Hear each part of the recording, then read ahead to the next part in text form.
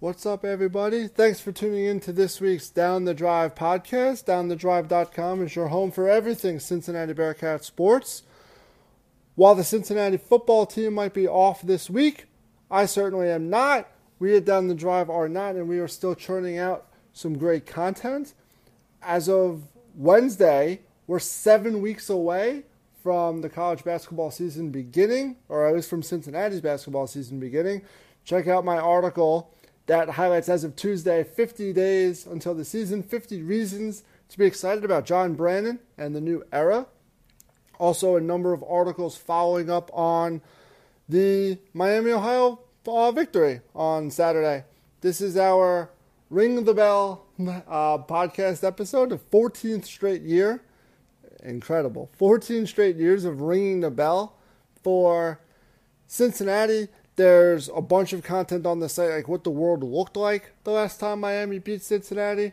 Actually, the last time that did happen. So actually, a fun thing that punter James Smith did on Twitter, Miami has never tweeted that they beat the Bearcats because Twitter didn't even exist the last time Miami won. Pretty incredible. We have our weekly anger rankings, the follow-ups from the games, including 14 key plays in honor of the 14 straight years, 4 things we learned, and then the instant reaction. There's also been a lot of talk about the future of the Miami series. So I gave my thoughts on what I think should happen, and I'll talk about this in a little bit.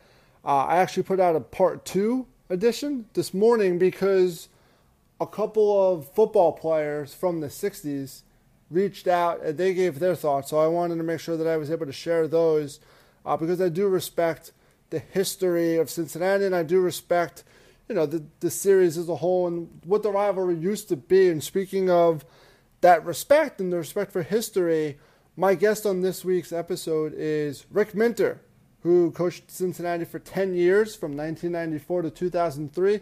He also coached at Marshall for a couple of years, who Cincinnati, of course, plays next week in Huntington. So get his thoughts on the Bearcats and how far the program has come from where they were when he was there back in the 90s.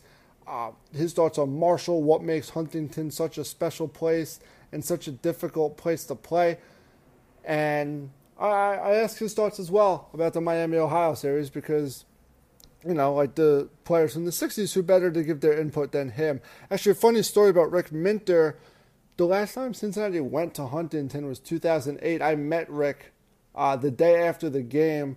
My friends and I, the game was on a Friday night. My friends and I stayed on Saturday. We actually went to the cemetery, the famous cemetery. The whole story about Marshall, and I've seen that movie dozens of times. So we were just trying to check all that history stuff out. And Coach Minter was actually there with friends and family. So he was kind enough to give us a few minutes of his time and talk to us. So 11 years later, I got a chance to get a formal interview out of him. So that was cool. But yeah, Cincinnati beat Miami. I think at this point, heading into the off week, Bearcats are exactly where everyone thought they would be at 2-1. Exactly where we thought they would be record-wise, but I'm not sure about the level of play. I think you've seen the same issues and the same mistakes over and over again. And I think what we've learned through 3 games is that UCLA stinks. UCLA is worse than stinks. UCLA, they suck. They're probably the worst Power 5 team, UCLA. Miami is not very good, and we know that Ohio State is great. So we didn't learn. I feel like we haven't learned a ton from these 3 games, which is a little bit concerning. And I also feel like it's, this happened last year too. Cincinnati just didn't play anybody good, and you don't get to learn about your team. So they're fortunate enough to be 2-1. And I think there's to me, the off week comes at a good time because there's a lot to work on. I think, so the biggest thing that stood out to me from the Miami game was Desmond Ridder. There were a lot of critics on Twitter on Saturday kind of calling for, some people were calling for him to be benched. I think a lot of people were criticizing the way that he was playing. And I think the criticism is completely warranted. So I think there's 2 reasons why he's struggling. I think one is the offensive line is just terrible. And I think that there's a mental aspect of it. I think They lost 42-0 to Ohio State, and I think that rattles your brain a little bit. I think I don't know his full high school and middle school history, but there's no way Desmond Ridder has ever lost a football game like that. There's no way he's ever played that poorly in his life. And I think a performance like that and a game like that for your team, I think it weighs on you. And I think he kind of carried that weight into the first half, or at least the first quarter of this game. I think knowing that the offensive line isn't very good and you only have a few seconds to make a decision, I think that rattles you a little bit as well. But in addition to all of that, when he did have time, he wasn't always making the right reads. He was overthrowing his receivers. He was throwing it to the wrong receiver. There were a number of instances on Saturday against Miami where there was a clear receiver either down the sideline or over the middle that was wide open, and he threw it to a different guy. So I think the off week will be good. He can clear his head, kind of move on from Ohio State, move on from this Miami first quarter, continue to work with the wide receivers, and certainly the Bearcats need to figure out what to do on that offensive line. They continue to commit costly penalties.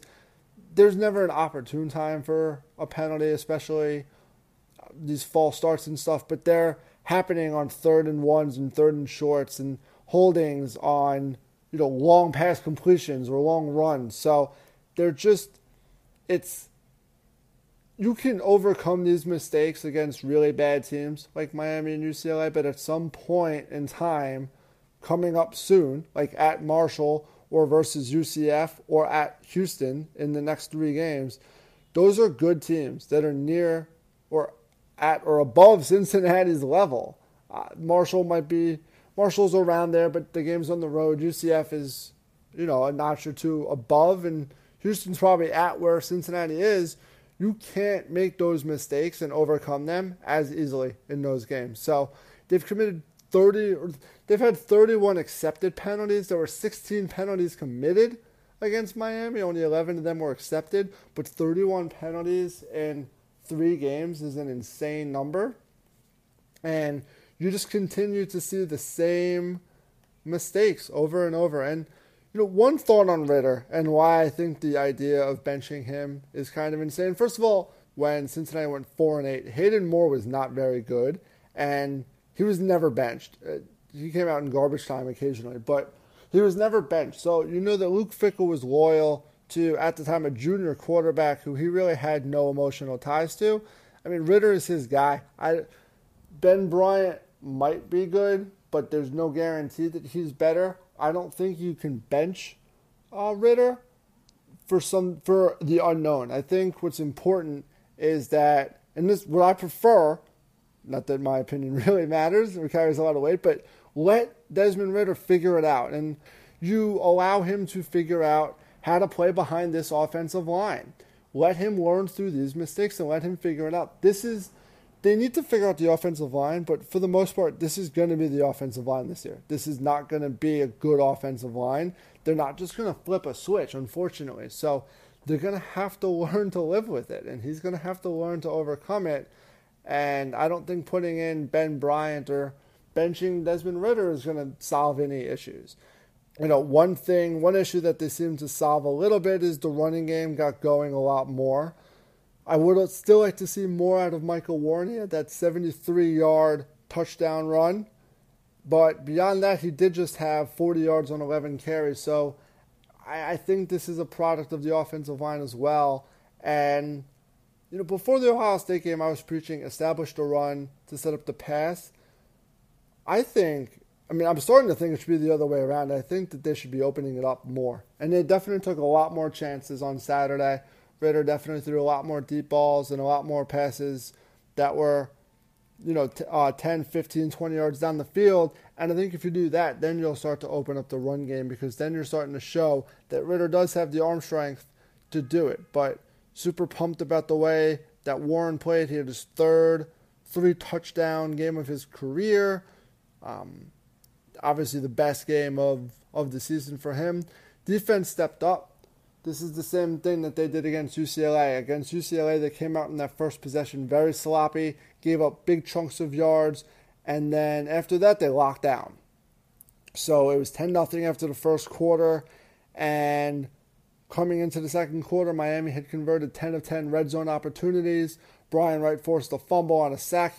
That was a pretty incredible play. It looked like he got shot out of a cannon on that play. Just came right up the middle untouched, and it allowed Myjai Sanders to recover, give Miami their first failed red zone attempt. It seemed like from there, Cincinnati finally got it going, but the defense really locked down. I was really impressed by Derek Forrest, who had 9 tackles. Really impressive game for him. It seemed like every time you look up and you look at the pile of players, that number 5 was somewhere involved in that play. For Miami, I was impressed by the quarterback. I laughed a little bit when I realized that the quarterback's last name, when I realized a few weeks ago that the quarterback's last name was Gabbert, and I made the connection that he was Blaine Gabbert's younger brother. But Brett Gabbert was impressive. He had an outstanding first half. Sort of fell apart in the second half as Cincinnati's defense was able to bring more pressure and able to rattle him a bit more and made those adjustments. But he could be trouble for the next couple of years. He could definitely, he could definitely be trouble. One other, and I want to talk about the future of Miami versus Cincinnati, but one other thought on this game is with 4 minutes to go, there's a really weird decision from Luke Fickell. It was 4th and goal from about the 15-yard line.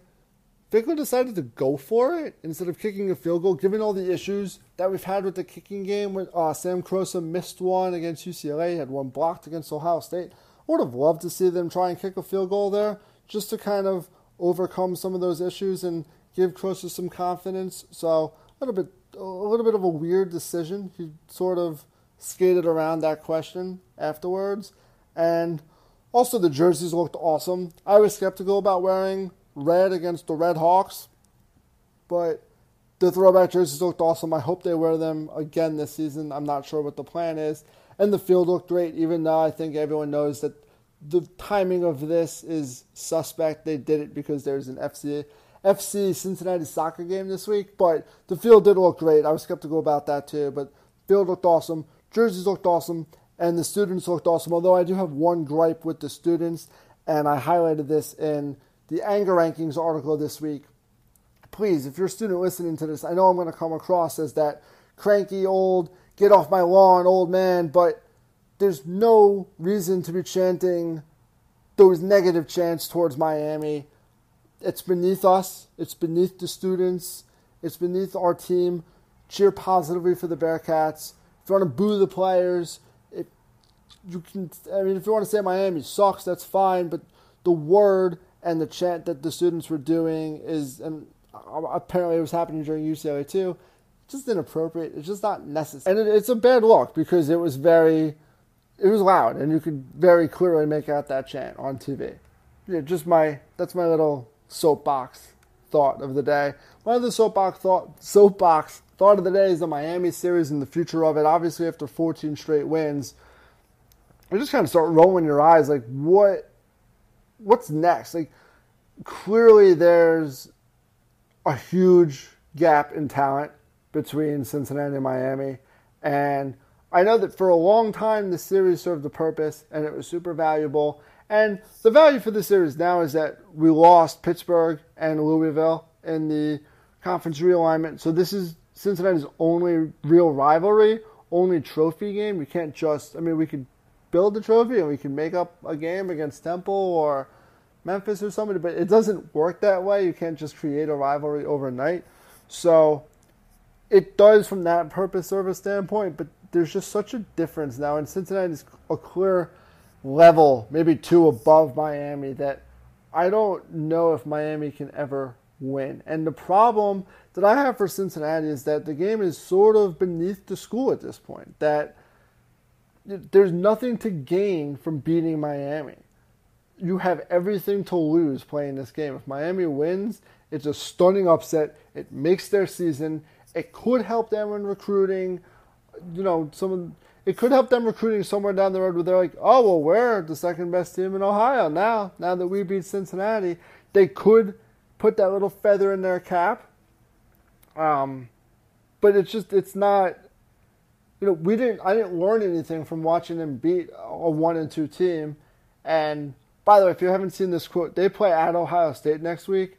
Coach Chuck Martin had a great quote where he said, "It's kind of like playing football at recess, except Ohio State has the first 85 picks." I got a kick out of that. I'm not sure that his players didn't. Some of those players are very good. They had a really good cornerback, Raymond, and I thought Gabbard played well, and a couple of good running backs that really impressed me. So they do have talent. I'll be rooting for them in the MAC just because it helps Cincinnati to see them have a good record. But yeah, I wrote more about this rivalry on downthedrive.com. I mean, basically my thought is that if we're going to keep playing this game, it should be in place of an FCS team because that's how I personally view Miami at this point, at the level of an FCS team. I don't think we should ever go to Oxford, maybe once a decade. I don't think this game should ever be played at Paul Brown Stadium, and I wouldn't be upset if they didn't play it every single year because it opens up more scheduling opportunities for Cincinnati. So I wrote about that. I did get some feedback from some old school Bearcats who wanted to chime in. They wanted to be heard, and they wanted it to be known that they're not in favor of ending this rivalry.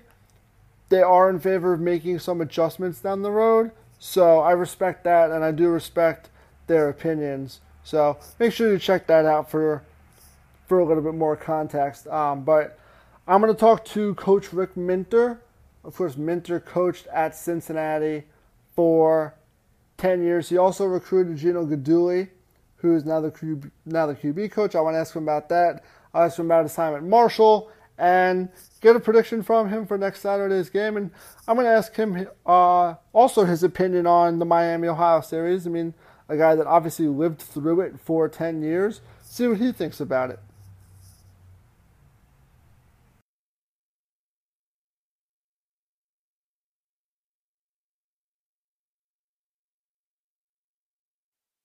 I'm joined now by Rick Minter, the former coach of the Bearcats, coached in Cincinnati from 1994 to 2003. Coach, how are you this evening? Doing fine, thanks. Appreciate you having me. Yeah, thanks for joining. And I wanted to talk to you because Cincinnati plays Marshall next week. I know you have familiarity with both schools, but before that, I wanted to start with you. I know you were the defensive coordinator for Birmingham in what is now the defunct AAF. I'm curious what you're up to this fall and what your future looks like in coaching in football. Well, I certainly hope that I have a future in coaching, still have the passion, the drive, the desire, the opportunities. Once we were all terminated on April the 2nd and 3rd, when the AAF went under, if you looked out into the college landscape and even the professional landscape, most of your jobs at that time are filled up. Outside the XFL starting to take off with coaching staffs. I had a couple of near misses of being hired on some of those staffs. But right now I'm just kind of taking it easy, trying to follow the sports, both college and pro. And my son works as a defensive back coach with the Baltimore Ravens. So that keeps me going up there on a number of occasions, following that team a little bit more closely than the other NFL clubs. So just trying to travel, stay with family, enjoy a little bit of take a breather here, and hope to get back into it shortly. Yeah, I hope you do. This is probably the first time in a very long – this has to be weird for you, right? Probably the first time in a long time you're home on Saturdays in the fall. Well, it has been a long time. If you've coached long enough, obviously there's coaches that are hired and coaches that are fired, so to speak, and you're going to end up with a few breaks in your lifetime. And in 2007, after right before coming to Marshall, in fact, I was in between Notre Dame and what turned out to be Marshall. I set out in 2007, ironically living in Cincinnati and getting very closely connected back into the Bearcat program at that time with Brian Kelly, first year on the job there at that time, doing a little bit of radio, TV in terms of just connected to the program. So it's happened just very sparingly, and you don't really like it to happen, but it did. So I'll keep my eyes forward, try to enjoy this fall, and follow college football with a little bit closer eye on it, as well as the professional ranks. Yeah, that's great. And I know you mentioned Notre Dame. That's where you were before you got the job at Cincinnati. So how did that happen? You went from being the defensive coordinator for a couple of years in South Bend How did you get the job at Cincinnati? Well, I think by the time I spent 7 years at Ball State University, from before I got to Notre Dame, and that was my second time to work for Lou Holtz.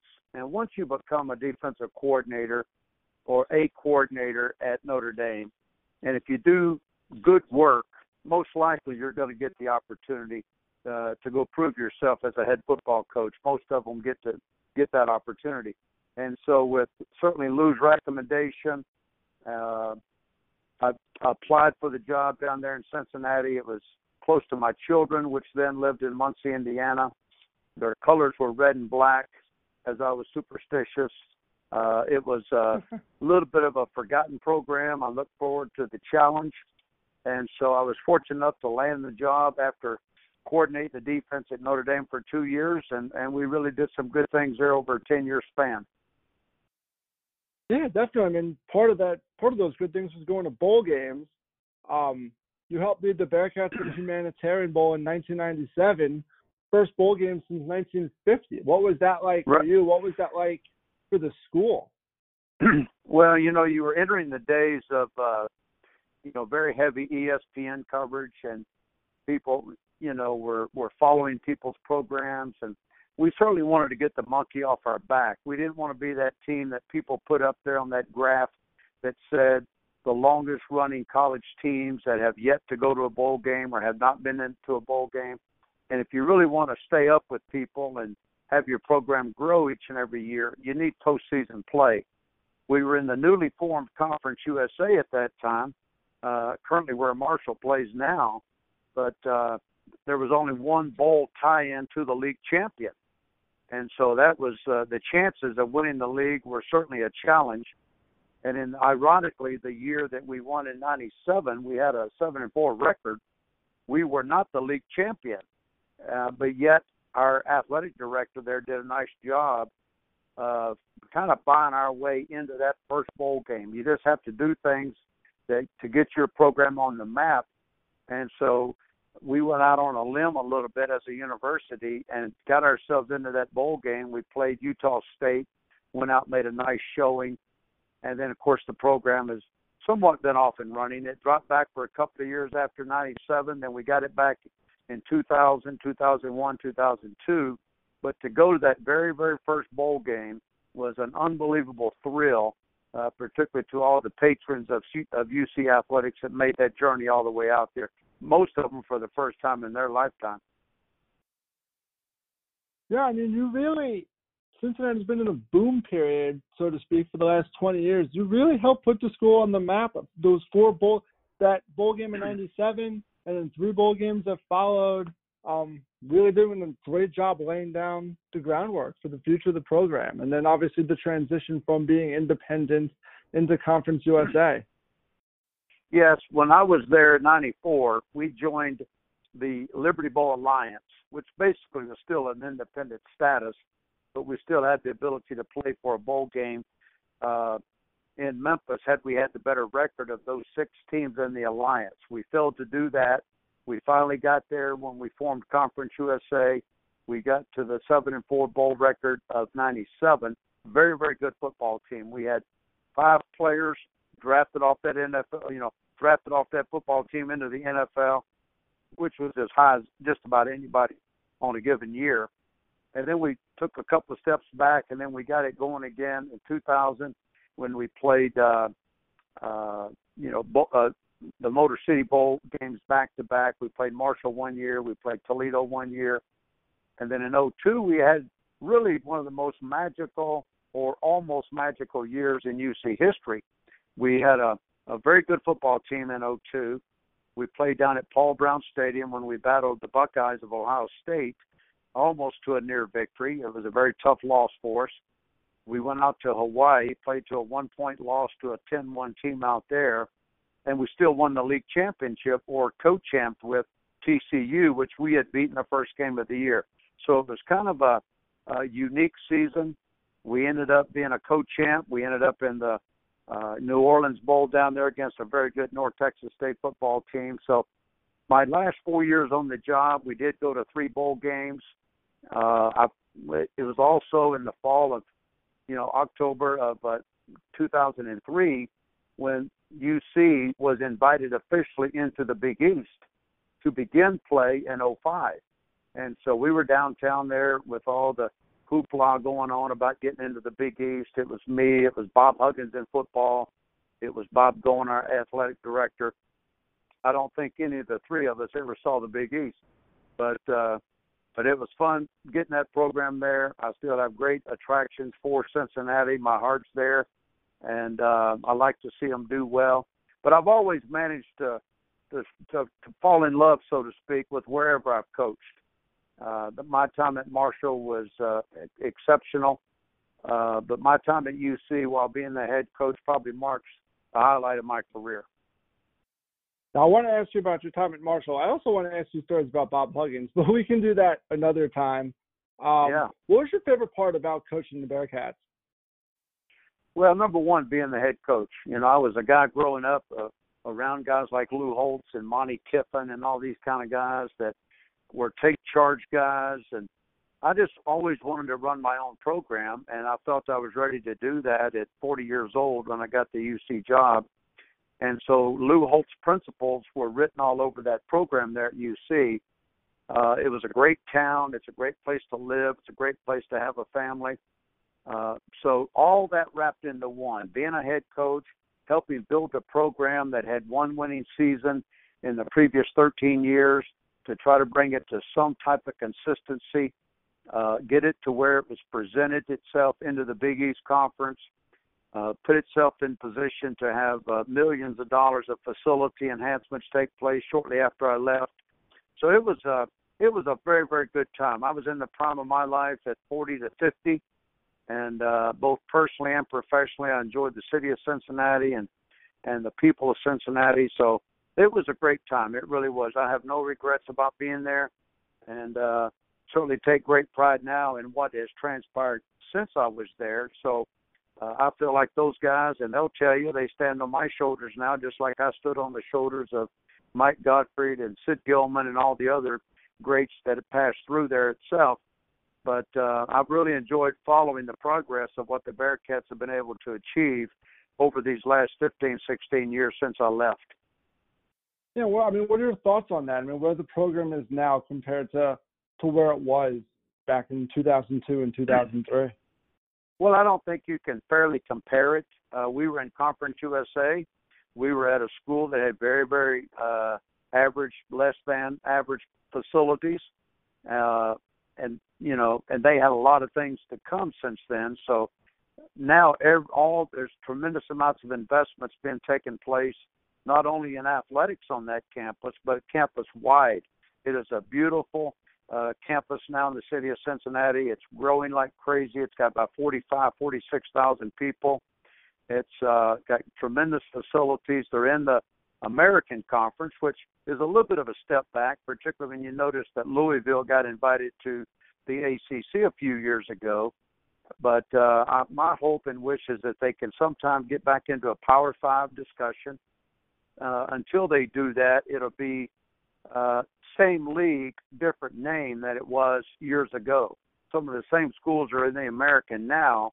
We're in Conference USA back in those days.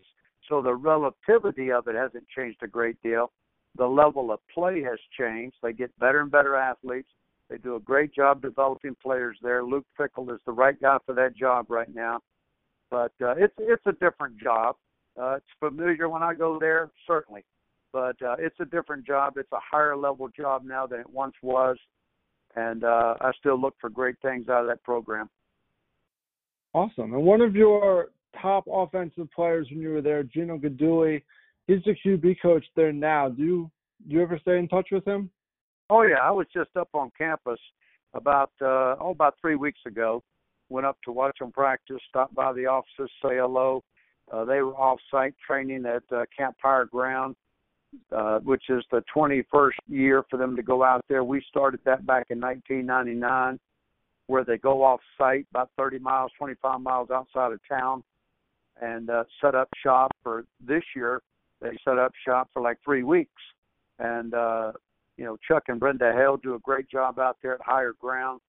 And it's just, there's not an NFL training site that's better suited than what they have right there. There's not a college team in America that wouldn't die to have what the Bearcats go to every year for training camp.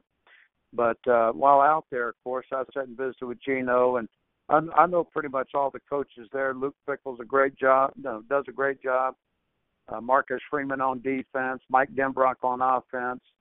I've got a connection with a lot of those guys down through the years, but Luke's done a good job of welcoming me to come around and visit every now and then, and he's a good choice for that job. And I see a lot of similarities in myself in what he's doing right now. He's a defensive-minded guy. He's a tough guy. He's out of the bloodline of Urban Meyer, Earl Bruce, Lou Holtz. We kind of run the program very similarly. But, no, Gino was probably our most marquee recruit when I was there.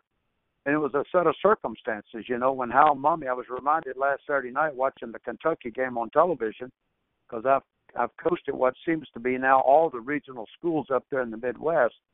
But I was watching Kentucky, was reminded when Hal Mumme got into his issue there.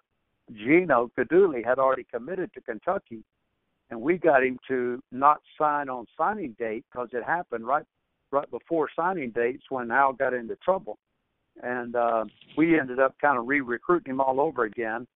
And at that stage, Gino came in, started the second game of his college career, played he played for me for 3 years, and then, of course, D'Antonio 1 year.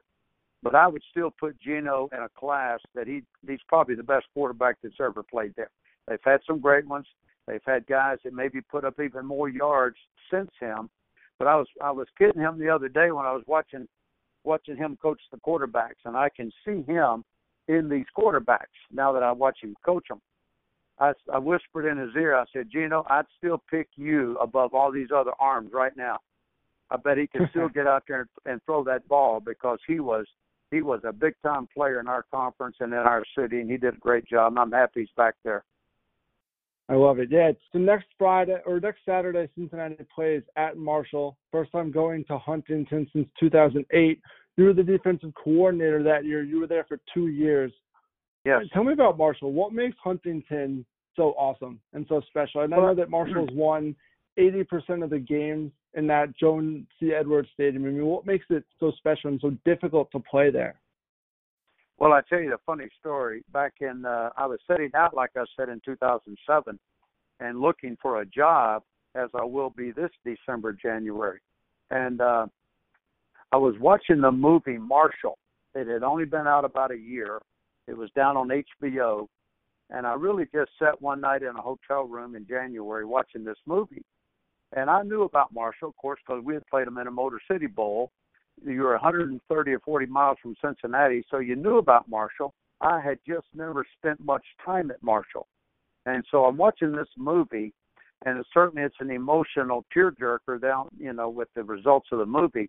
And I'm saying to myself, seriously, hey, I could work there someday. I think that would be a cool place to work. I think the passion in that city that follows that team would be cool to be a part of.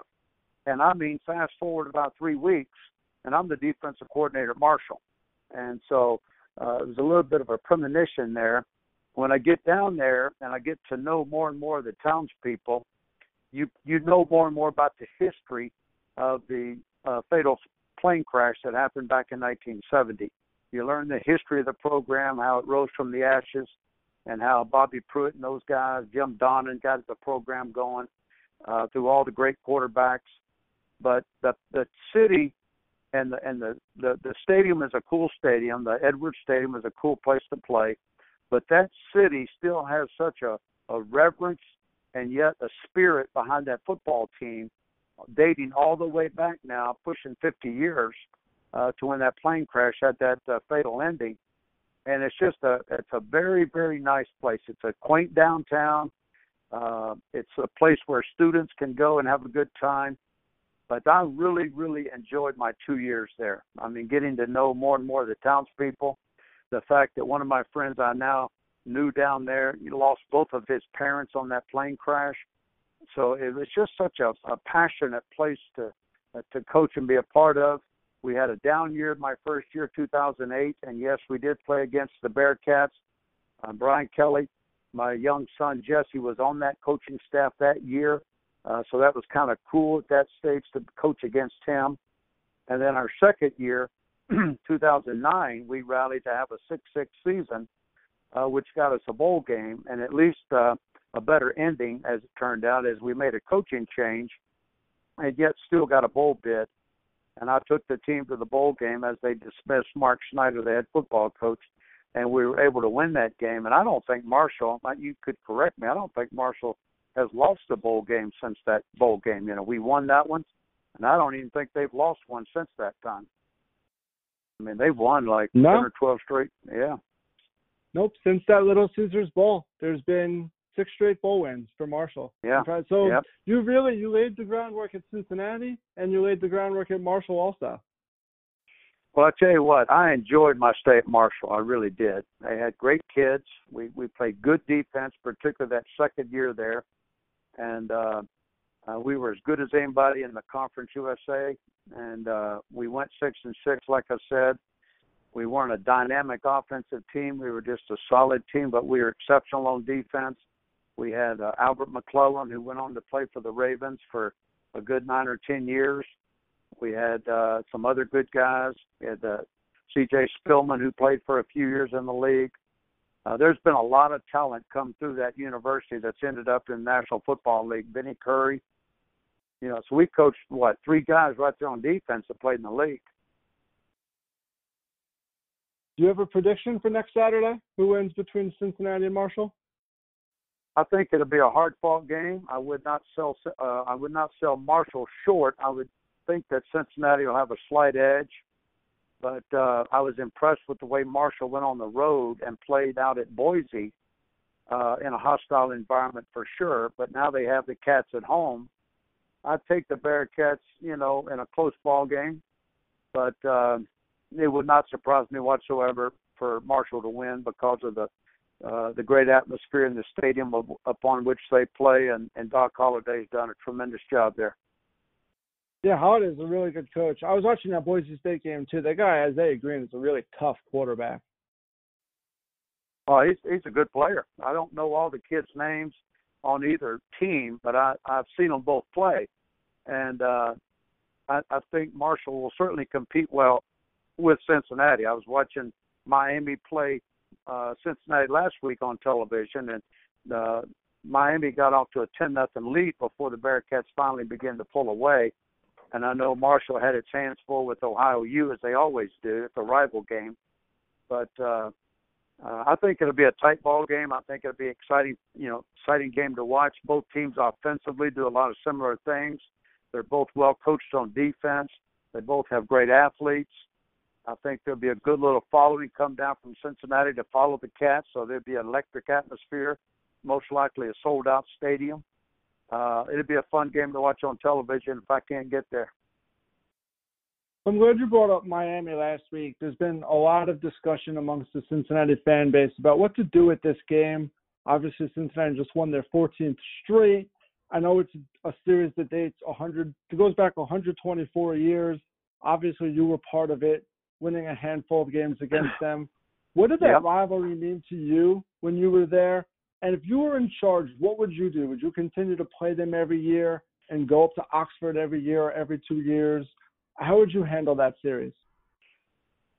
Well, you got mixed emotions on it because back then the programs were a little bit more equal. And it was a rival game. I mean, dating all the way back a number of years.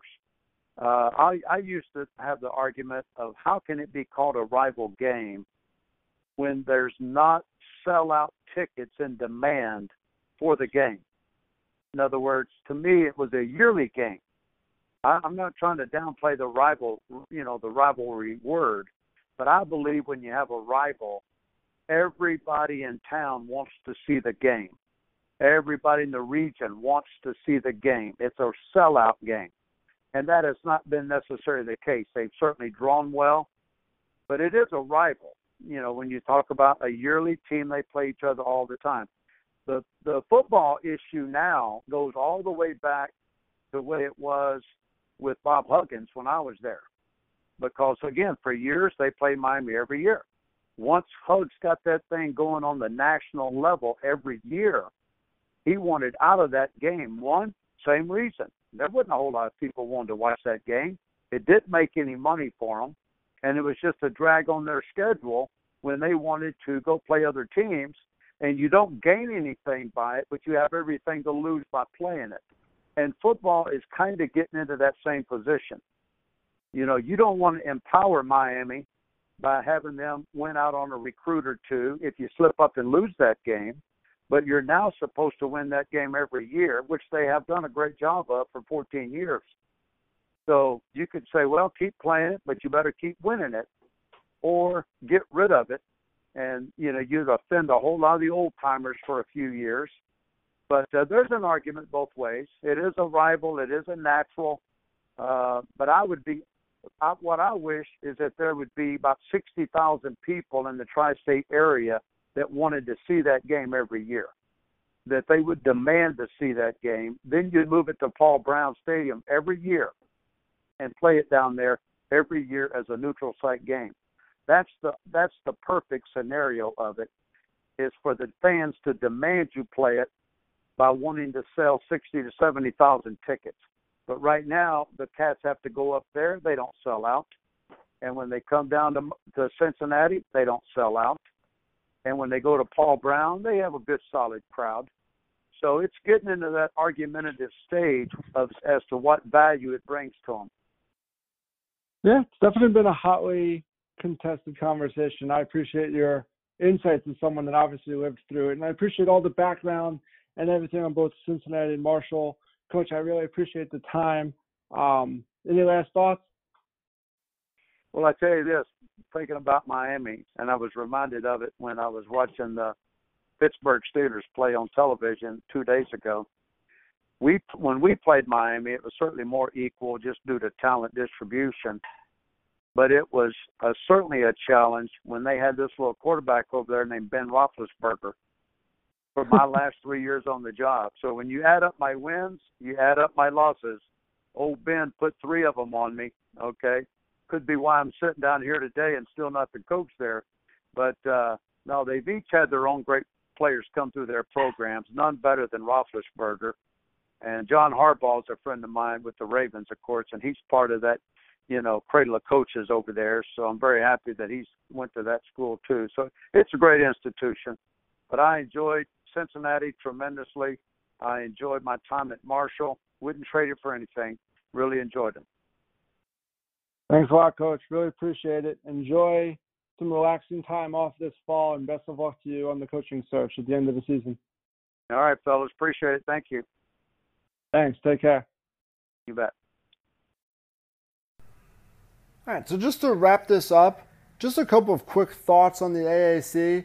Last week was supposed to be a big week. Cincinnati ended up going 2-1, technically 2-2 in games against the Power 5. I don't really count Tulsa. I don't think anyone gave Tulsa a fighting chance against Oklahoma State, although maybe we should have, because they led 21-20 at the half, and then of course Oklahoma State turned it on and won 40-21. So good first half effort, at least for Tulsa. But Houston, disappointing, difficult loss on Friday night, losing to Washington State. Temple, a huge victory over Maryland. Maryland came into that game with a lot of momentum, had scored 143 points in their first 2 games. They scored 79 and 63 respectively. So Temple won 20-17, and really that 17 came about because Temple took an intentional safety as time ran out. So not a good game for Maryland. This Temple team just continues to impress me every single year. They're always a tough team. Doesn't matter who the coach is, because the coach changes every 2 years anyway. Always a tough-minded football team, and they always find ways to win games like this. So really good win for Temple. And then how about UCF? They just blew the doors off of Stanford. They won 45-27. This was supposed to be the biggest non-conference game they ever played, and I'm just getting a little bit sick of the UCF slander. The response to the score was consistently Stanford stinks, Stanford is bad, this is the bad Stanford team, Wake me up when you play a real team. Where I don't know. I mean, why do they need to play a real team? When is Clemson going to play a real team this year? Huh? Look at the ACC. I mean, look how bad the ACC is. I know Clemson played Texas A&M in a non-conference game, and we'll see how good Texas A&M does this year. But beyond them, Clemson's playing 11 bad teams. So I know Clemson. The response to this is going to be like, oh, well, Clemson's just a good team. We just know they're a good team. UCF's a good team, too. They've won 28 of 29. This is what I kept saying last year, and I'm going to say it again. They've won 28 of 29. The response to that is they haven't played anybody. But then how come nobody else has won 28 of 29? If it's that easy, if so many of these other group of 5 teams are playing nobody, how come they can't? How come Boise State hasn't won 28 of 29? How come Appalachian State or Fresno State haven't won 28 of 29 games? Because it's not that easy. So I'm really, really looking forward to seeing UCF come to Cincinnati on October 4th. I'm starting to have some serious questions about that game, as opposed to earlier in the season where I felt a little bit more confident. But they do play Pittsburgh this week. That should be a fun game. Oh, yeah, Pittsburgh, Pat Narduzzi, former Cincinnati defensive coordinator. He coached under Mark D'Antonio when he was here from 2004 to 2006. If you didn't see what happened in the Penn State game, you should. It was 17-10, 4 minutes to go, and he opted to kick a field goal instead of going for the touchdown. Naturally, the field goal was blocked and missed because that's karma. And his explanation after the game was that they needed 2 scores to win, even though he needed 1 score to tie the game to put themselves into a position to get the second score. So I'm not sure. I mean, Pat Narduzzi coached at Cincinnati. He certainly didn't get a degree from Cincinnati. I don't know where he did, but he might want another degree because he's not very good at math. So UCF, Temple getting the big wins. South Florida finally got a win, snapping their long losing streak. They did beat South Carolina State, so nothing really to brag about. SMU continued their hot start. Texas State is nothing special, but SMU is 3-0, and Tulane rolled through Missouri State 58-6. And Navy won the first AAC game of the year, 42-10. I'm really looking forward to the second AAC game of the year. It's on Thursday night between Houston and Tulane. I think this Tulane team is sneaky good. They're playing at home. Houston coming off that loss. I'm going to take Tulane. I think they make a statement here, and I think it's going to come down to Tulane and Memphis in the AAC West. I think that those 2 teams are the 2 best. It's interesting to see Houston. They're 1-2 right now. The losses are to Washington State and Oklahoma, obviously respectable losses. Cincinnati plays them the week after UCF, so that kind of looms as a large game for both teams. Some other American action this week before I wrap it up. Obviously, Cincinnati's off. UConn plays at Indiana. Never thought I'd see the day that Indiana's a 27-point favorite in football, but here we are. They are. UCF at Pittsburgh, like I said. SMU 3-0. They've beaten North Texas. They've beaten Texas State. They beat Arkansas State. And they go to TCU. So, big opportunity for them to pick up a win against the top 25 team. Tulsa hosts Wyoming. Wyoming did beat Missouri in week 1, so not a game that Tulsa can take lightly. Temple goes on the road to Buffalo. Buffalo actually beat them in Temple week 2 last season. And East Carolina plays William & Mary. So that's it for the AAC this week. A lot of exciting top 25 games. In general, you have Michigan, Wisconsin. I will be pulling for the Badgers to jump around in that one. The Notre Dame-Georgia game on Saturday night will be can't miss. I'm actually working on an awesome article. It'll go live either Wednesday or Thursday about Cincinnati's connections to some of the top 25 and to really as many games as possible in week 4. So be on the lookout for that. Be on the lookout for all the other content. The 2009 anniversary celebration content launches this week. And just keep refreshing. Basketball season's coming up soon. So that content will start to ramp up. We'll bring back our returning player refresher series that we did for football. We'll do that for basketball. Phil Neefer's on top of that. Clayton Truda will continue to preview our opponents every week in football. And make sure you're following on Instagram at DownTheDriveUC. Follow on Twitter at DownTheDrive. You can follow me personally on Twitter at MSSCHNEID. I am Mike Schneid. Thank you all for listening. Huge thanks to Rick Minter for his time. Hope you all enjoyed. Go Bearcats.